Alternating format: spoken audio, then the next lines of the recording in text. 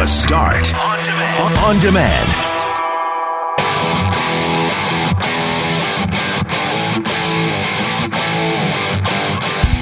We learned Tuesday that Peter Nygard has been arrested and faces 9 charges, including sex trafficking. So we'll discuss some of that, and we'll discuss convicted sex offender Graham James, because Winnipeg Free Press writer Jeff Hamilton has put together a series on James, and we'll speak to one of James's victims. A city committee has been put together to look at the development of the downtown Hudson's Bay, and we ask the question, can it realistically be redeveloped?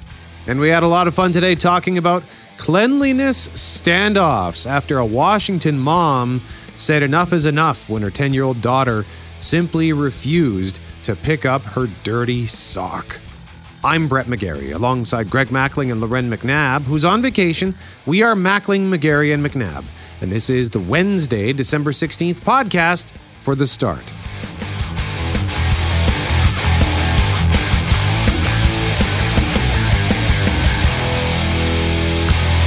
Mackling and McGarry. McNabb is back next week.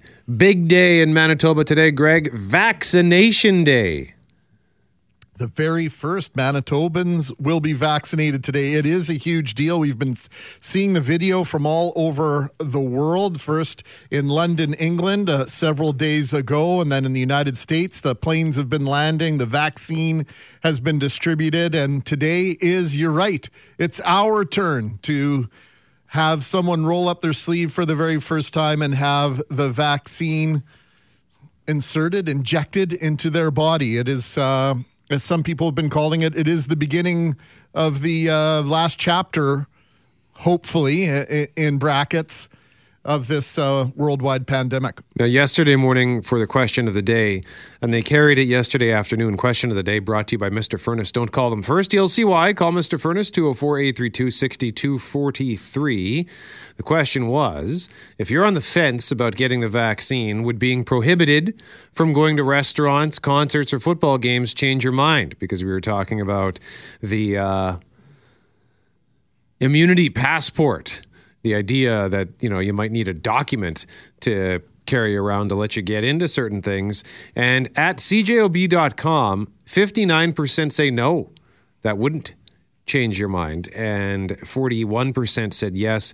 Whereas on both Twitter and Instagram, it was the reverse. It was about, Twitter is 60% yes, 40% no, and it was about the same on our Instagram. So we appreciate everybody for weighing in on that. You can still cast your vote, by the way, at cjob.com, or if you just scroll down on Twitter, you'll be able to find the poll there. And we'll have more on the vaccine in our next segment, also coming up this half hour and later on in the show.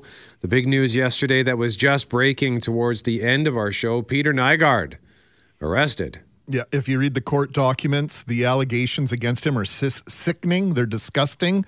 I won't say any more than that because this is now before the courts, and we will find out if Peter Nygard gets extradited to the United States. It's American authorities were involved in this and requested his arrest based on court documents out of New York. Brett, this is absolutely horrific should these allegations be proven in court. And so many Winnipeggers involved in this class action lawsuit against Peter Nygard. This story, for as long as it's been a part of our community with rumors and murmurs and whispers, is about to take the international stage. So you can read more at cjob.com, and we'll have more details coming up at 6:37. And at 7:07, excited to hear more of this because I missed this chat yesterday with Hal Anderson on Hal Anderson Afternoons. He spoke with Kate Fensky, downtown Winnipeg Biz. There's a committee that's been struck to look at what are we going to do with the Bay? Yeah, Kate Fensky, we spoke with her the day after the Bay announced that it was closing its downtown location. Just basically all of a sudden, one day they said, yeah, today's the last day. Well, now you've got this iconic building. They've actually already taken the sign down, Brett. They've really moved quickly on that. So now you have this iconic building, this beautiful piece of architecture at the corner of Memorial and Portage Avenue, 450 Portage. I don't think I knew its actual address until yesterday when I read the release that this committee had been put together and struck. I commend Mayor Brian Bowman for doing this so quickly. We don't want to see that building sitting idle for very long, and I think that's the goal here, is to kickstart the conversation about what happens next with that site, with that building, all sorts of different challenges, because the building is so big. There are materials inside that building that are going to have to be treated with kid gloves in order to get rid of them. Probably lots of asbestos involved in that building, should they decide to and find a way to save a good part of that structure. It's, of course, a protected building, but there are always ways around that. So we'll hear what Kate and Hal had to talk about just after 7 o'clock this morning, and maybe get your feedback on what you think should happen with that space. And at 6:45, I am excited about this conversation we're going to have, and this is going to be the impetus for our Canadians Winter Wonderland car pass today at 204-780-6868.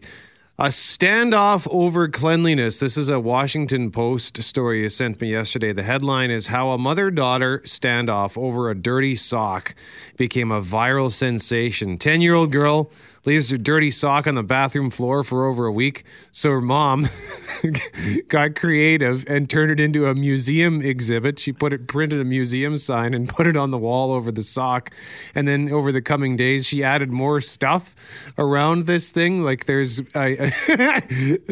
bunch of little toy cows looking at a monolith. And then as the week went on, more and more toys started circulating, to the point where they actually finally had to remove it because it was getting impossible to avoid stepping on it in the small bathroom. The measures which parents will take in order to try and encourage clean up after themselves, they don't always work. Let's face it. Sometimes you have to yell, sometimes you have to kick and scream, and sometimes you have to take extraordinary measures. This one has taken on an entire life of its own, but I think we're going to have a chat about some of the things that maybe our parents did, or maybe parents of people that you've known along the way, what they did in order to get you to clean up your act.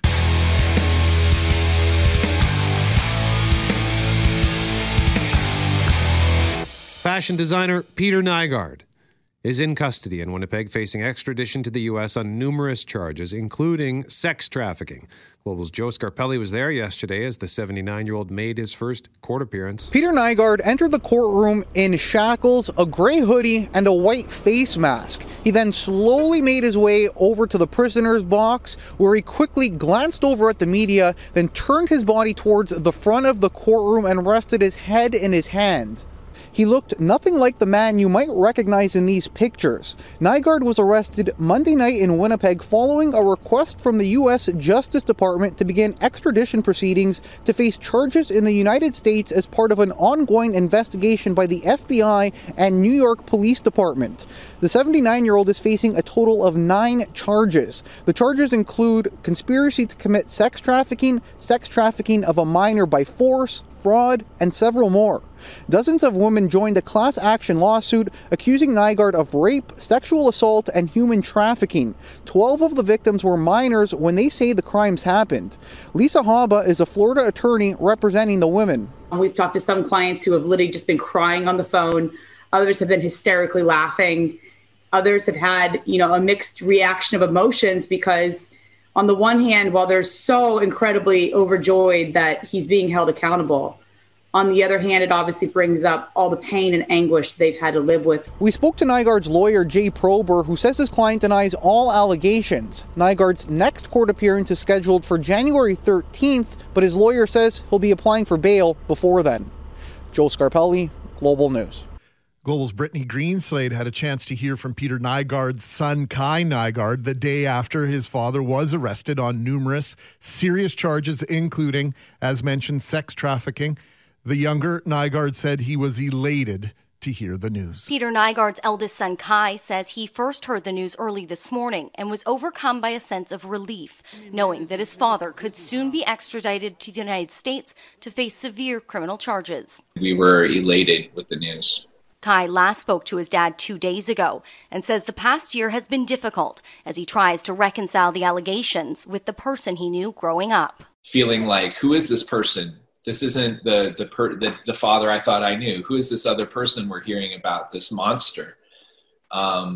It went from investigating, asking questions, to constantly finding out one story after another of these horrible behaviors and actions.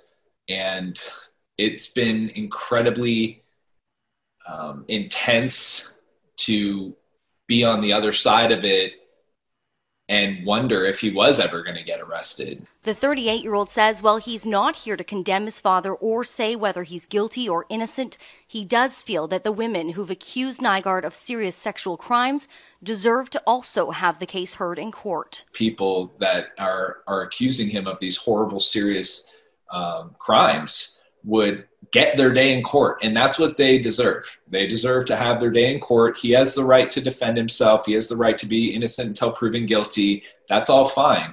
But the key is that he has to actually be at the trial and have this information and facts play out.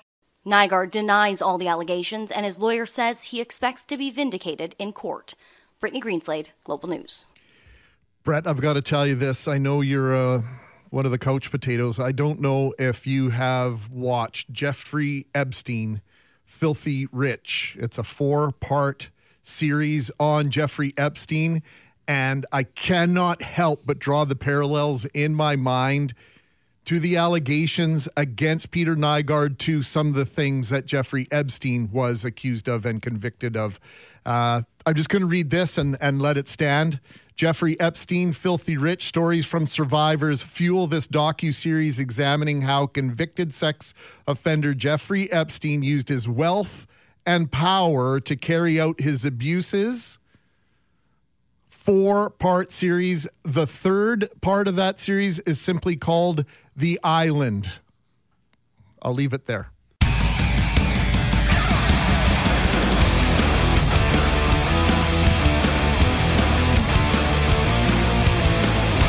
Mackling and McGarry, McNabb back next week. This conversation will be your chance to win yourself a car pass for Canada's Winter Wonderland at the Red River Exhibition Park. And it has to do with the headline at the Washington Post, how a mother-daughter standoff over a dirty sock became a viral sensation. Greg, what's the gist of this story?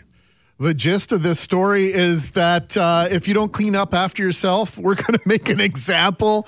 And basically, I think it's a line in the sand, right? It's like, if you don't do this, I'm not doing it. I'm not picking up after you any longer. Clearly, you feel this is part of the furniture, so let's make the dirty sock part of the furniture. So what the mother did is she turned the dirty sock into a museum exhibit in the bathroom, first putting a little museum sign over it and then adding a little mini monolith and some cows and some dog toys and then eventually some little, looks like Playmobil-style children, and to the point where they finally had to remove said exhibit from the bathroom because they were stepping on it. So at this point, it looks like it's been shared 150,000 times. So we wanted to have a chat about cleanliness standoffs, whether it's something that happened with your parents or maybe your kids for those who have kids or maybe a roommate. So let's go around the horn here. Kelly Moore, why don't we start with you? Well, way back, I shared a mobile home with 2 other guys I was working with at a radio station in Kamloops. I would have been in my late teens or early 20s back then.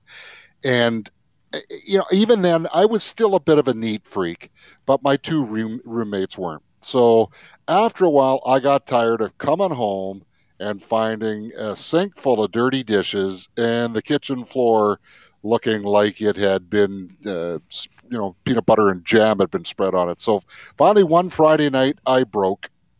And I took half of those dirty dishes and put them in the bed of one of my roommates and took the other half and put them in the other bed. Well, they got home from the bar, climbed into bed, and all of a sudden, I can't say what they said.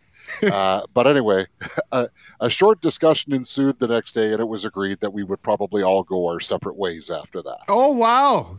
The end of the It was the end of an era. Good for you, Kelly. You made a stand. You took a stand, and I salute you for that. Jeff Braun, what about you? I've been living alone for the last 20 years, and it's lucky for anyone else that I do, because I'm like Kelly. I have no patience for messiness like that, especially when it's so easily avoidable. And I believe my turn into a neat freak happened when I was a teenager, because I grossed myself out once to the point where I was like, nope, I can't live like this anymore. And there was something in my bedroom that kept stinking, and the smell was getting worse, and I couldn't figure out what it was.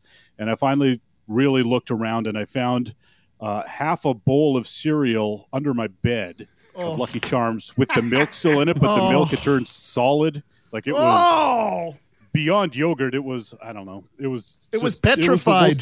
Yeah, it was so gross. And I took it straight to the garage and threw the bowl and everything in the garbage. It's like, nope, that bowl is lost. There's no cleaning that. Your mom's still looking for that bowl, Jeff? Probably. Mm-hmm. Jeff Forte, what about you? I don't know, actually, that reminded me of being a teenager and just leaving a glass of milk on my desk, and it would just go bad. And I just leave it there. For how long? I don't know. That's the thing. I don't know. It would just be bad. But one of my pet peeves is, and I've said this before, rinsing the dishes before you put them in the dishwasher, because the worst thing is when you take them out and you're putting them away and there's still grindy food on it, and it would just tick me off. And sometimes I'd just be like, you know what? Screw it. I'm putting it back in the cupboard so the next person who takes it out sees it and goes, oh, well, this is no good. Got to put it back in the dishwasher. But the worst part is when I would take it back out of the cupboard myself and I'd see it, then I'd get more angry. So you put it back in for someone else to see it. And then I'd pull it out. So is this who is the... Oh, this would be back when I was living at home. So it's your parents? Yes, my parents or my brother, I don't know. All three of them. I'd blame all three of them for this. Wow. Or else also another thing is cutlery. Like when you empty the dishwasher, put the cutlery in the right spots. The little spoons go with the little spoons. Yes. The big spoons go with the big spoons. It's so easy. And one time I got so angry that I just messed up all the cutlery and I walked away. That reminds me of something that happened on this front when I was just a little kid. Because my mom, my entire life when I lived at home, she was always on me to clean my room. And when I was a little kid, I don't remember how old I was, but all my toys were just piled up in the closet, piled up. It was just a mountain, completely disorganized, but it was kind of it sort of became I turned it into sort of a play area where I would use that mess as part of whatever scene I had in my head. And one day I came home and my mom had gone in there and very nicely organized all the toys and cleaned them all up and set them up so that I could access them all easily. But I was so infuriated because I wanted my pile back. So I immediately made a mess of them and tried to pile them back up in the same way. But it didn't work. And I still feel bad about that. And the time that my mom later cleaned my room as a teenager because I refused to do it for months. And she finally did it herself. And it took me months after that to figure out where she had put everything. So, well, when you told me that story about that pile of toys, a lot of people will say, hey, that's my mess. I know where everything is. You have a desk and people want to come in and clean up. There is such a thing as an organized mess. Yep. There are some people who work that way, and I happen to be somebody that works that way. So leave my stuff alone. Well, do you got a standoff story, Greg? I do. It doesn't involve me. It was someone that I dated years ago. It was the best story ever. She ended up living in the home that she grew up in. She bought her parents' home, and she told me about this. This was the cleanest person I have ever dated, with all due respect to anybody else. She was the cleanest person I've ever known. She told me about the story that she went to school one day after days of arguing with her mother about keeping her room clean. She came home to every single thing she owned in the carport.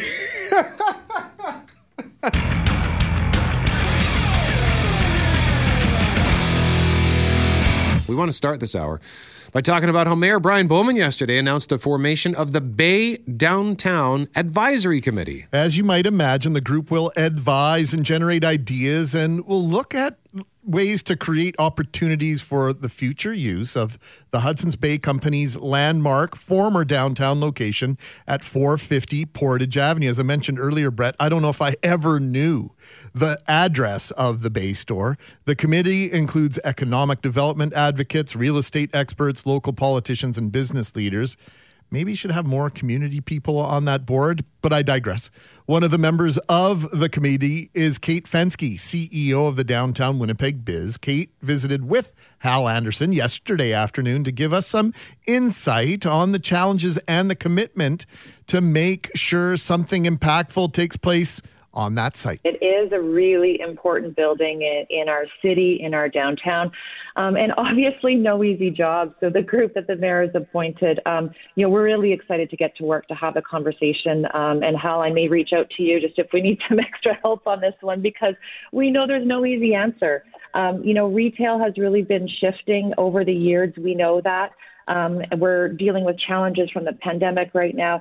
And so this is a really good opportunity, with the unfortunate closure of the Bay. And it's really sad that, none of us got to go in there for one last visit to say goodbye or to do some last minute shopping. But, we're working with the cards that we have. And I think it's really great that the mayor has taken on the leadership to bring this committee of key stakeholders together to look at what is possible. And there's been so many conversations over the years, lots of different ideas that have been pitched. And I think what's important for us right now is to just begin that discussion, to explore what the possibilities are for the future. We often joke about it. I was prepared to make the joke today. Hal mentioned it, though. Water park. And more seriously. Going to keep the building? Is it possible that the building might not stay and the land be used? What's on or off the table at this point, or is everything wide open for discussion? I think we want to make sure that we're looking at all options, but I would be surprised if there was a water park there, Hal. Yeah. But it's important for us to look at really the context of the building. I mean, it is one of the largest footprints in our downtown, and there is so much history there. It also has heritage status, right? So there's protection around the building.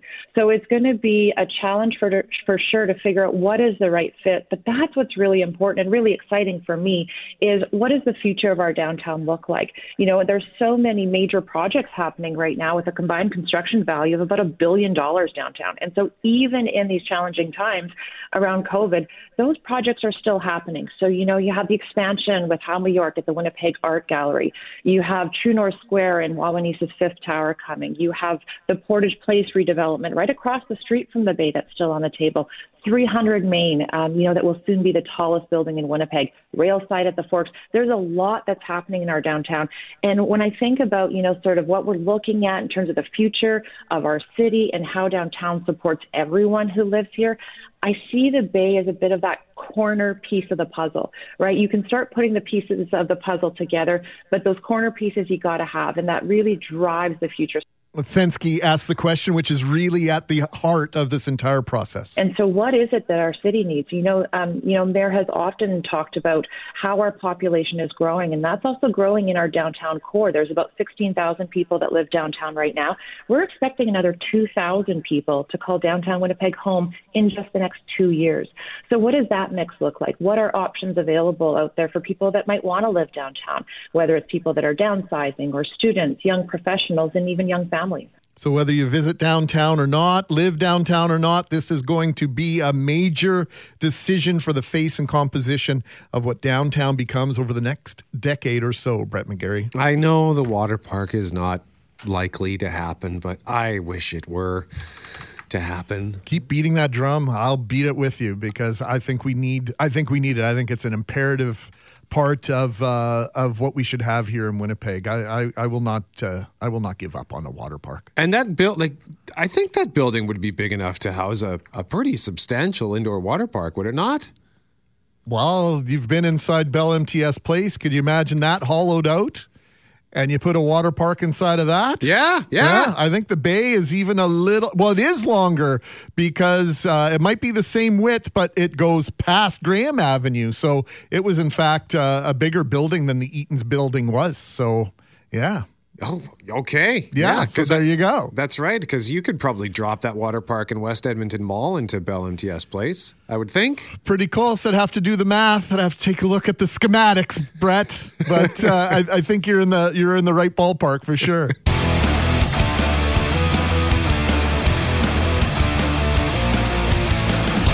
Text us at 204-780-6868. The cleanliness standoffs you've had in your home for a chance to win a car pass for Canada's Winter Wonderland. And Greg, I see you like Elaine's text. I do like Elaine's text. I once went toe-to-toe with my husband. I was fed up with seeing his dirty laundry on the floor right beside the laundry basket and constantly picking up other items he left wherever. I even found a block of cheese in the bathroom. What? So, yeah. I'm just reading. I'm just the messenger. So for 3 weeks, everything I would pick up, something up after him. I would pile it in a spare room. The third week in, I was frustrated as he did not even notice that things were missing, including most of the dishes in the house.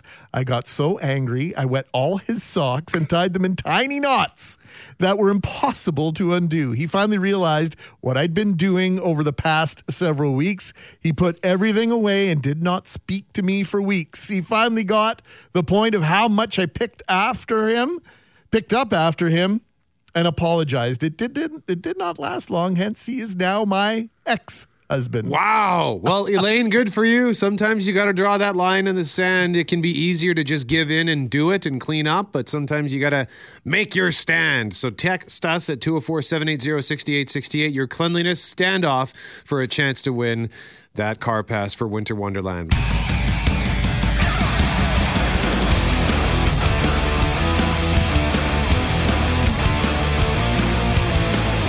One of Winnipeg's most well-known citizens is making international headlines today. Fashion mogul Peter Nygard has been arrested on sex trafficking charges.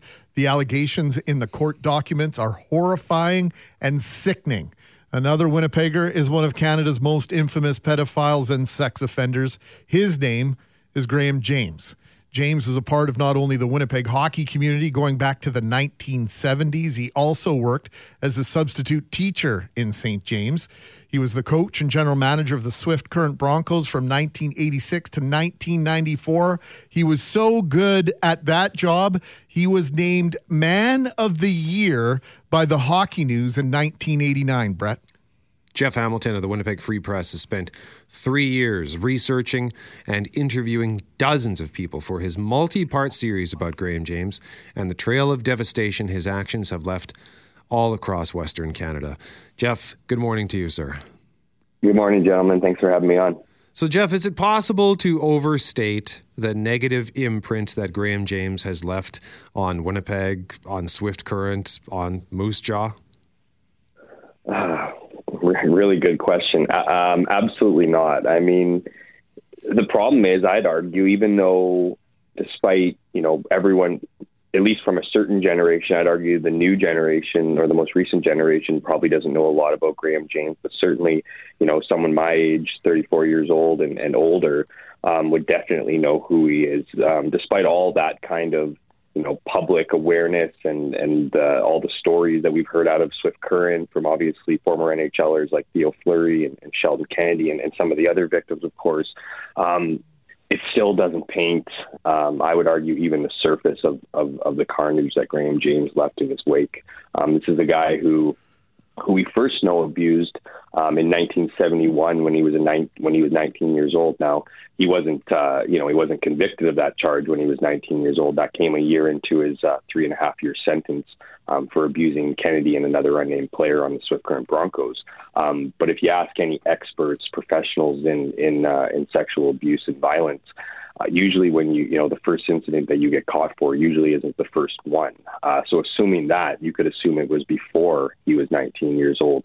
And certainly when you look at the carnage that we do know of Graham James as far as like the legal court systems and whatnot, all through the 80s and into the 90s, very rarely do these serial sexual predators take time off So to suggest that he went an entire decade between that first assault and then when he ran into essentially Theo Fleury and Sheldon Kennedy, would be would be certainly a ridiculous comment. So, as far as understating, can you overstate it? I don't think you can. I would argue it's certainly been understated, despite all the details that we do know publicly.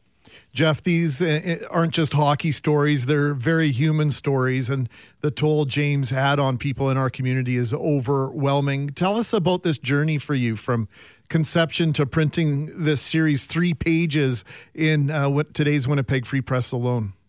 Yeah, it's obviously been a long journey. At times certainly emotional. It's a tough subject to talk about. It's one of the big reasons why Graham James was able to prey on kids for so long, is because of the discomfort that comes with talking about sexual abuse, sexual violence. But as far as the story goes, I got called into my editor's office around, I don't even know if it was 2016-ish. It's been, like I said, it's been more than 3 years. But I remember getting into that office, and my editors know I'm not just a typical sports reporter in the sense that, I want bigger projects. I want, to get on something that's going to, be a bit more than the games and profiles on players.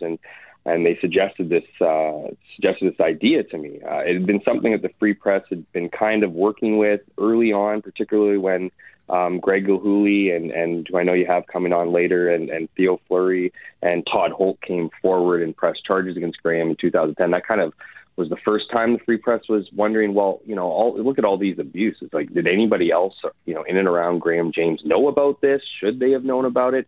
Anyways, long story longer, I come from St. James. I'm a St. James guy. I went to Silver Heights Collegiate, the same high school that Graham James went to.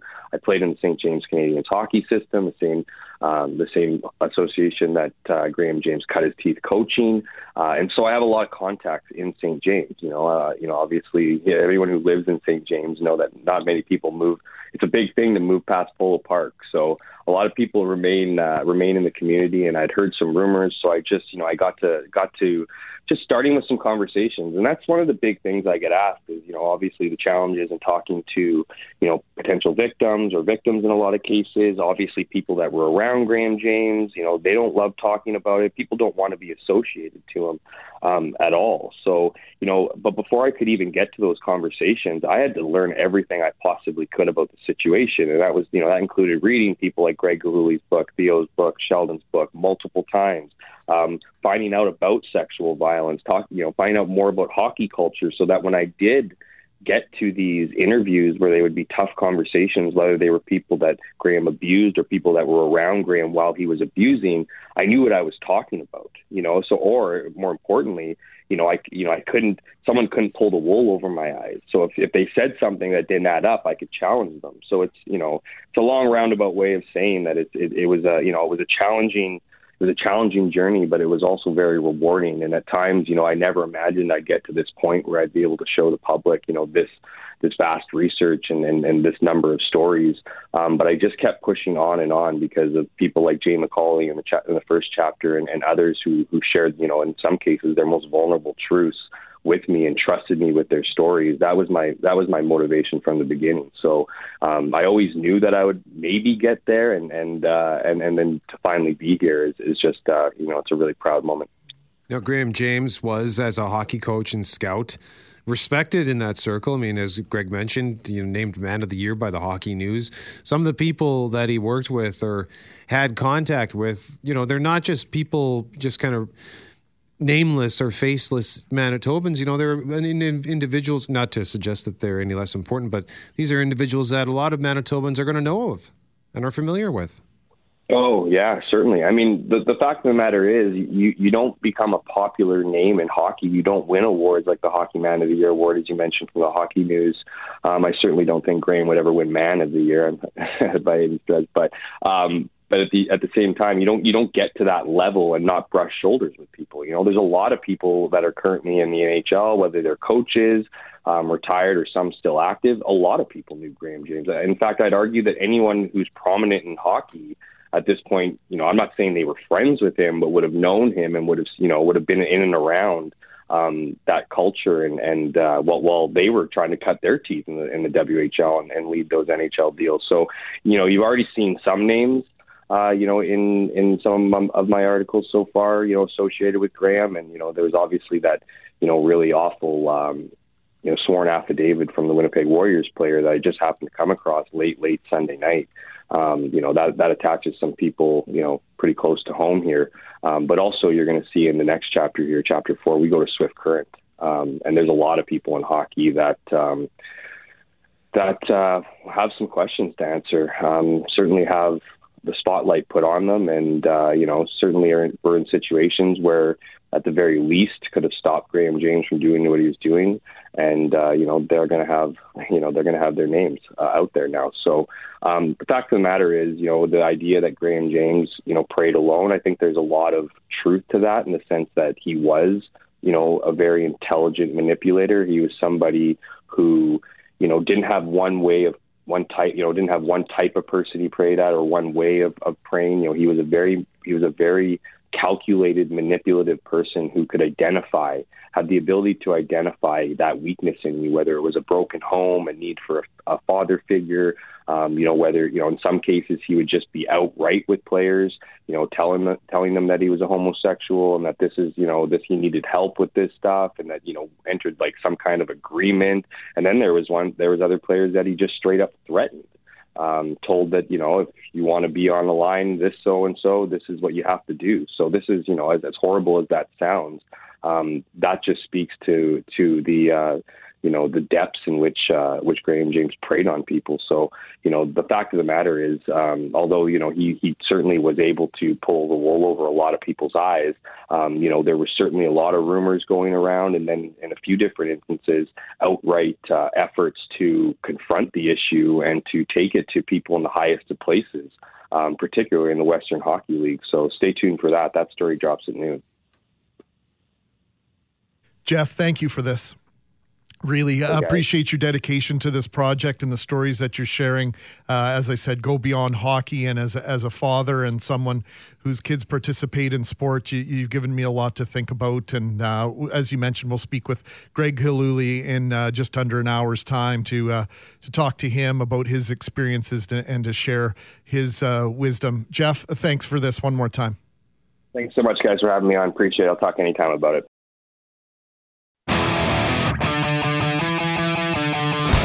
Mackling and McGarry, McNabb back next week. We got to give away that turkey gift card in a moment. But first, Global's Marnie Blunt joins us live on the start. And Marnie, has the first shot of the vaccine been delivered? It has. And it was quick, but it was definitely exciting to watch. Well, we've been waiting for this, it seems, really for 9 months now, Marnie. Yeah, absolutely. And you could actually I was just watching it through a live feed, but you could kind of feel the excitement in the room. A healthcare worker was the first one to get it this morning. And it was kind of just like, how you would imagine when you get your flu vaccine. They just ask you a series of the typical questions if you've had any kind of reactions to vaccines in the past, if you had your flu vaccine. And then, boom, it's quickly done. And there's a lot of cheering in the room. And yeah, definitely an exciting moment for Manitoba. And what's the plan for the next few days? Well, they're going to be doing 900 healthcare workers from today until they plan on having it all wrapped up by Friday. They're healthcare workers of a certain age who work in either critical, acute, or long-term care facilities. So they're the first ones to get it. And we have heard, even though this is an exciting moment, we have heard Dr. Rusin say, as well as Manitoba's premier, say that this is an exciting moment, but we can't get too ahead of ourselves because we still do have a long way to go in this battle against COVID-19. We can't, have a false sense of security because we have a little bit of vaccine in the province now because we still have to get through the holidays and still have to, as Dr. Rusin says, stick to the fundamentals to make it sure we come out of this thing. Global's Marnie Blunt joining us live on 680 CJOB with an update on the vaccination in Manitoba. Thank you so much, Marnie. We've got 90 seconds. We'll try to give away this Manitoba Turkey Producers $25 gift card for Granny's Poultry. Here's the question at 204-780-6868. And we do this often here on the start, so this should hopefully be easy. On average, we do this 300 days a year. What is it? And we say hello to Liz. Liz is caller number 1. Liz is actually the one who offered to make me Christmas dinner when she thought I was going to be at home alone. Liz, thank you so much for that. You're so welcome. But I can't give you the gift card with that if you don't know the answer. So on average, we do this 300 days a year. What is it? Oh, dear. I'm going to say watch TV. No, that's not it. But thanks for trying, Liz. It's a great guess. I mean, it's close. Donna? Yes. What is it? Cook. No, not cook. Michael, on average, we do this 300 days a year. What is it? When we wake up, there's a hint. Oh, we lost him. Fern, do you know what it is? I have coffee. You have coffee to help stave this off. Victor, do you know what it is? I missed the question because I was on the phone. On average, we do this 300 times a year, 300 days a year. What is it? Go drink. This is every year, not just 2020, Vic. No, that's not it. I'll give you this hint. We'll have to do this off the air. On average, we wake up 300 times a year like this. Mackling and McGarry, McNabb back next week. In case you are just tuning in and missed it in Global News at 9 o'clock with Jeff Braun. And you are done. Well, that was unbelievable. Good? Fantastic. I know. It's a bit emotional, isn't it? It is, yeah. Yep. No sleep last night. No.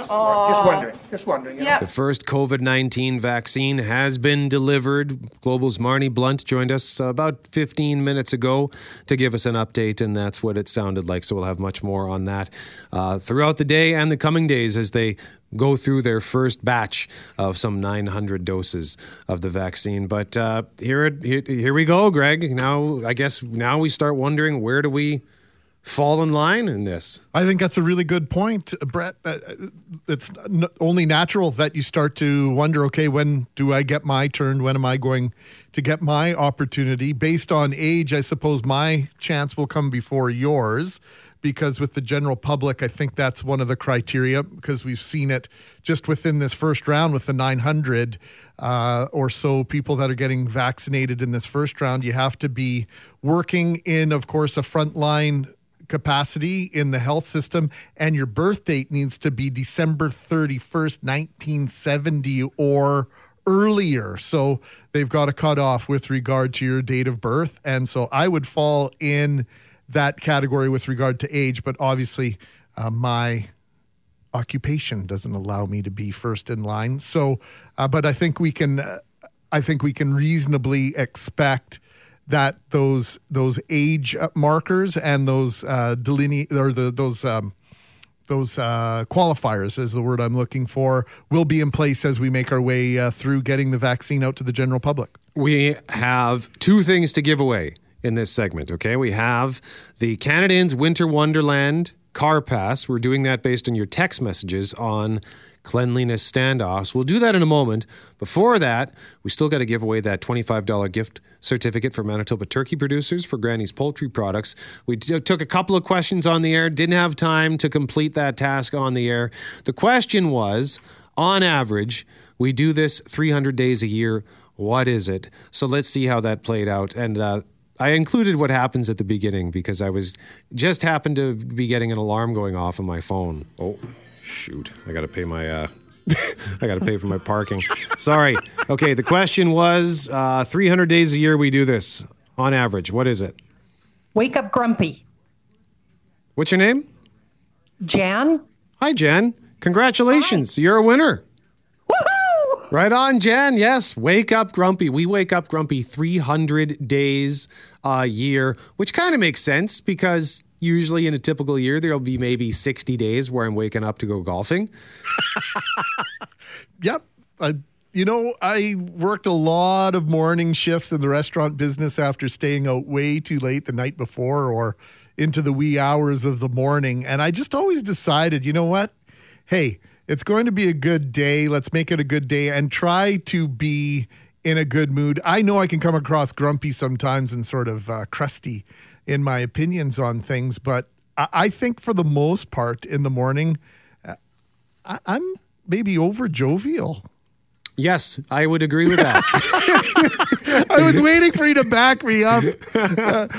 Certainly of the two of us, I know there's no contest on that front. And I don't know who's more jovial in the morning, Loren or I, but I suspect it's sort of close. I would say that you have the sunniest disposition. She comes in, I think she just comes in more like I'm here and I'm ready, whereas I tend to be like, just leave me alone. I'm sort of like, I go to I went to the Jeff Braun School of Mornings. Just leave me alone for an hour.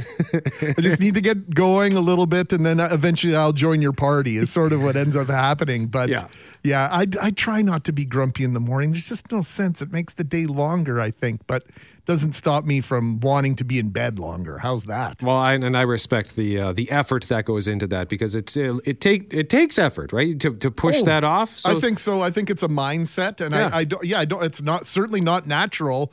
If my mom was here to tell you stories of dumping pots of water on me to get me out of bed in the morning, turning off the breaker in my bedroom so I couldn't listen to my radio, all sorts of stories to get me out of bed. Back when I was a teenager. So no, there's a lot of effort involved. Now, we do have all sorts of stories as well to share with you at 204-780-6868 on your cleanliness standoffs. But as the Highlander would say, there can be only one. But wow, we got some great stories at 204-780-6868. This has to do with a story we shared on our 680 CJOB Instagram about a mom who got fed up with her 10-year-old daughter because her daughter wouldn't pick up the dirty sock she left on the bathroom floor for over a week. This is in Port Townsend, Washington. And the mom decided to turn it into a little museum exhibit. First, she put a little sign in front of the sock, and then she added some toy dogs and cows and a shiny monolith. And then eventually it was an entire village exhibit. And it sat there for a week before she and daughter finally decided to remove the whole thing. But it is hilarious. You got to read this story. But your stories as well have been hilarious. Like Shell, who says, I was a single mom of 2 boys. The boys will be boys. Teenage boys are the worst when it comes to picking up after themselves. So I asked them to clean their rooms. I asked them, clean their rooms. They didn't do it. My youngest son was the worst. Got to the point he had clothing halfway up his bed, the entire room, whatnot. So I decided one day I was going to clean up this mess, and I was going to put an end to this BS once and for all. So I gathered all his clothing, his dirty socks, dirty pants, dirty shirts. You couldn't even tell if they were dirty or clean. His dirty everything. And I took it out, spread it all over the front lawn for everyone to see. Later that day, he came home from school with a bunch of his buddies. And at age 13, he was mortified to see his gitch and all his clothing in the middle of the front lawn. Needless to say, I never had an issue again. LOL. Wow. Well, that's what you call drawing a line in the sand. This will not happen again. I love it. Are there any that stand out for you, GMAC? Yeah, in the early 80s as a teenager around this time of year, my dad gave me a deadline to clean my room before guests could arrive for Christmas. I know we read this one earlier, but I love it. When I didn't do it in time, he videotaped my messy room to show people visiting for the holiday. When he went to work, I cleaned my room and taped over his tape with recorded laughter from a toy pirate head in the background. I thought I won the round, but when I became a parent, I realized he won because I did, in fact, clean my room before Christmas.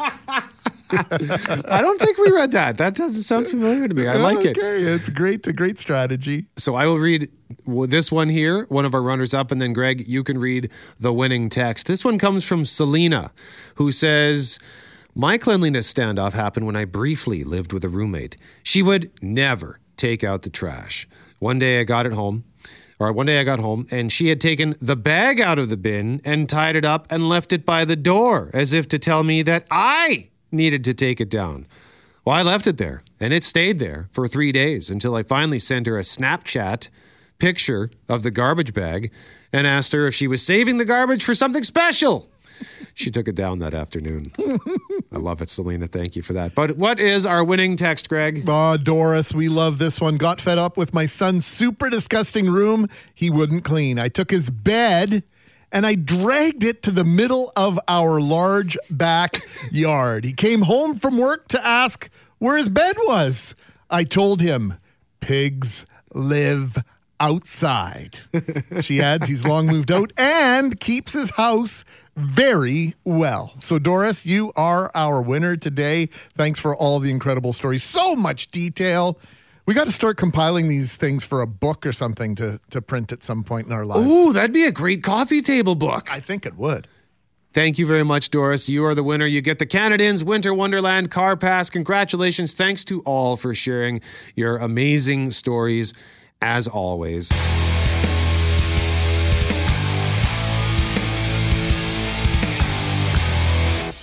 Mackling and McGarry, McNabb is back next week.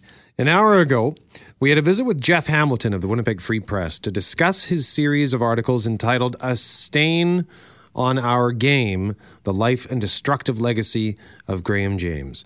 Jeff has spent more than 3 years gathering the heart-wrenching tales of the path of destruction left behind by one of Canada's most notorious sexual predators. Our next guest is a lawyer. He's a former goaltender at Princeton University. He's a former Winnipegger, and he is the author of I Am Nobody, Confronting the Sexually Abusive Coach Who Stole My Life. Graham James is the coach. Our guest is Greg Galuli. Good morning, Greg. Always an honor to have you with us. Oh, great to be back. Thanks for having me. Now, I know you've been reading Jeff's outstanding work. Your reaction to it? Yeah, it's pretty powerful stuff, isn't it? I mean, we all, for better or worse, have been introduced to Graham James. I think what's fascinating is the extent to which the world in which Graham operated is coming to light, and Jeff is doing a good job of revealing the networks of relationships and just who Graham really was and how a guy like Graham was able to operate. Because a guy like Graham, as talented at being a serial child sexual abuser, he couldn't have done it alone. Now, your work as a lawyer provides you with a greater understanding of the limitations that we have in the media when discussing allegations and the rumors in our communities about people like Graham James, who has been convicted of sexually assaulting some of his victims, but you never got the judicial closure that you wanted. What would, getting that time in court have given you? Well, at one time I thought it would have given me meaning, and I thought that it would have been important. One of the most important things about my recovery has been coming to understand that no third-party validation is going to mean a whit of difference in whether or not I go on to lead a valuable and productive life. It's up to me to forgive myself, and it's up to me to deal with what it is I went through with Graham. Now, when you talk about the court system and what you guys in the media can say and can't say, you people in the media, didn't mean to be sexist there.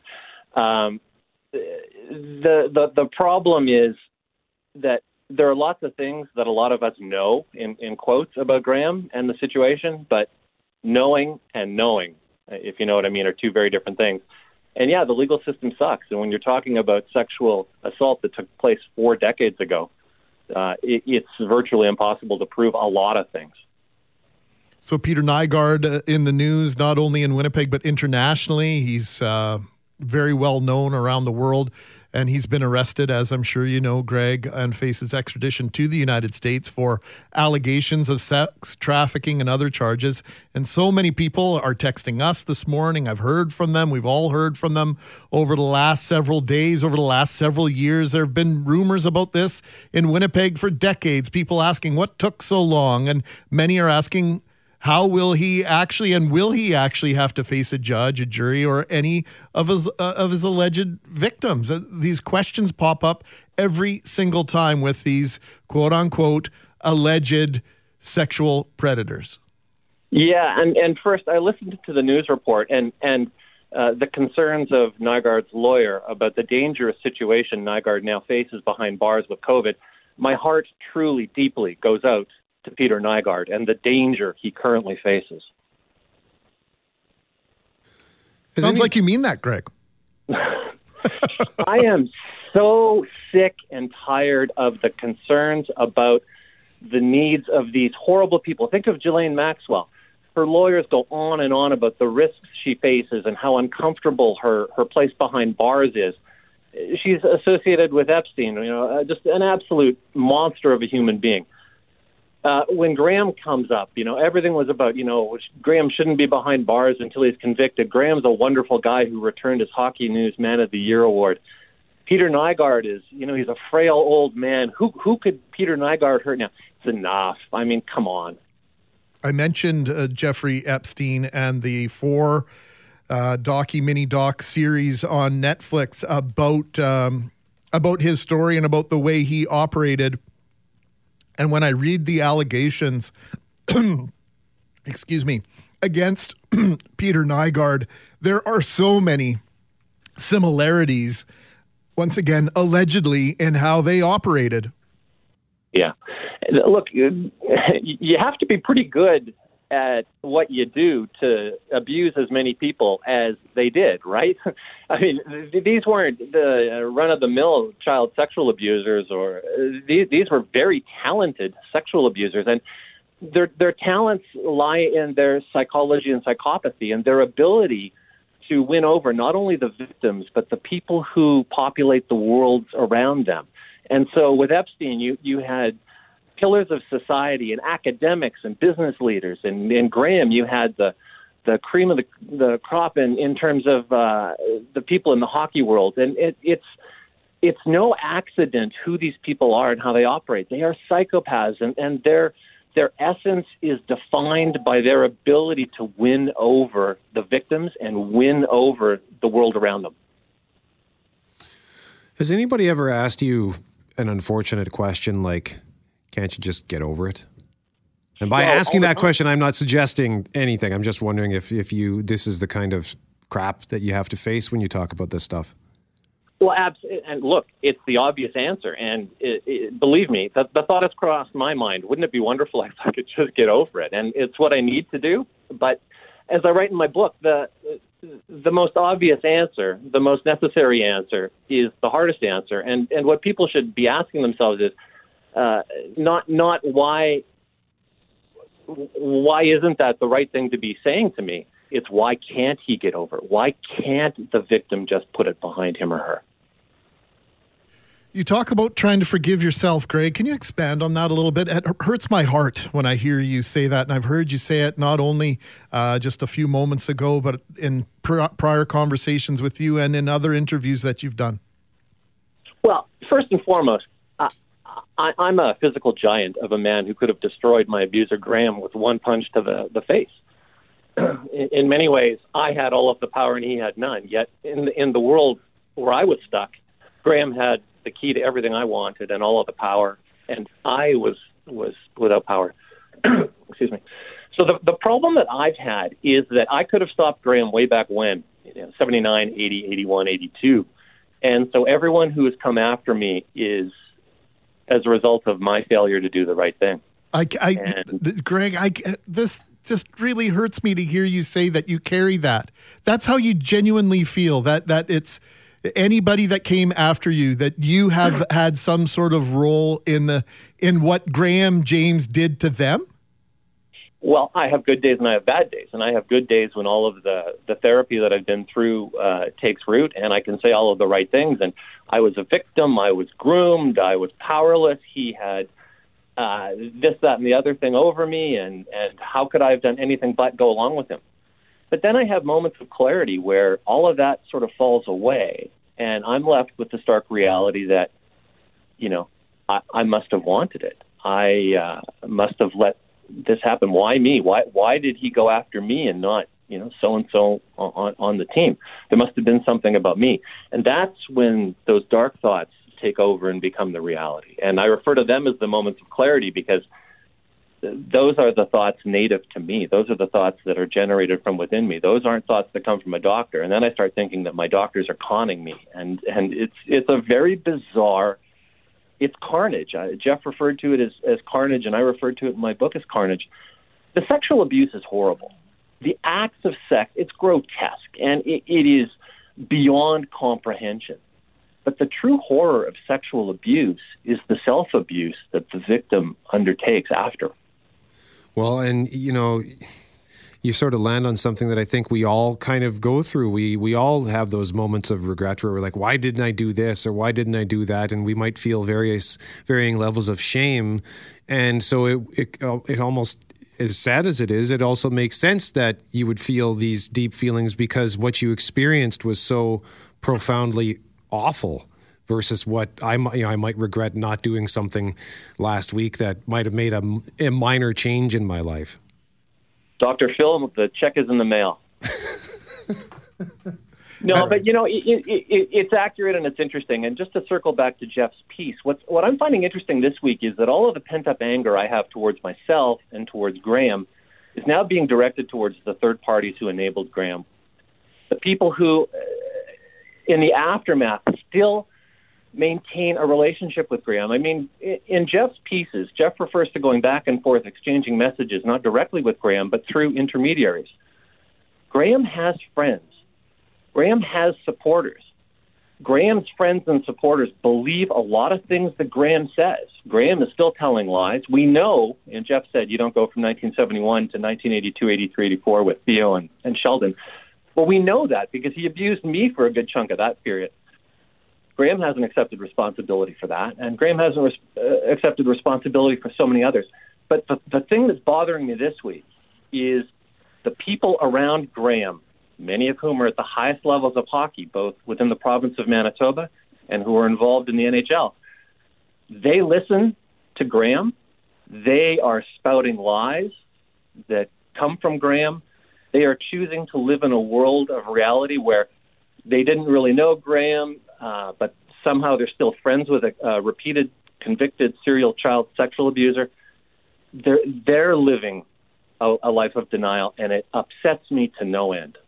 What is it that those people would have had to lose at different points in time to come forward, to point the finger, to say something isn't right here? Because you always talk about what you had to lose and what was on the line for you as some of the reasons why you went along with what Graham was doing to you. What did he have on these other people? Well, let's take a step back. I mean, step into my shoes for a minute. Nobody was taken advantage of or tricked by Graham more than me. I mean, Graham got to me physically. So if anyone out there is at all concerned about looking stupid for having been so close to Graham and not having known about it or not having done anything about it, you get a pass from me because I was close to Graham. I was closer to Graham than any of you were, and he tricked me more than he tricked you. So, get over your egos. Imagine if people had just had a dose of humanity and had said, you know what, I didn't see it. I am so sorry. I will bend over backwards to make sure that these victims are treated better than any person who was involved in hockey in the province of Manitoba. That didn't happen. No one decided to dig deeper into who Graham was to see if there were other victims. No one went from team to team to team to team to try to figure out whether there were others of us. When we came forward, people often believed lies. We were bad kids making it up. We weren't victims. It was consensual, all of this stuff. Those people should be embarrassed. And had they just accepted reality, had they done the right thing, they could have undone that wrong, and they could still undo that wrong. But I don't hear a cacophony of voices out there of people taking responsibility. What I see are people running for cover. The school board in St. James, I approached them. Graham abused me on school property, ran for cover, and immediately lawyered up. St. James School Division, shame on you. The hockey coaches who are around Graham, who are perpetuating his lies, who are still maintaining a friendship with this guy after all of this, shame on you. What do we say about Epstein's friends, the people who supported him after he was convicted? We say, how could Alan Dershowitz have been so stupid to have kept up a friendship? Well, I'm asking the same question of the people in Hockey Manitoba. Greg Gilhooly is our guest. He is the author of I Am Nobody, Confronting the Sexually Abusive Coach Who Stole My Life. Greg, thank you so much for joining us. We appreciate the time as always, sir. Oh, thanks very much for giving me a voice here. I really appreciate it.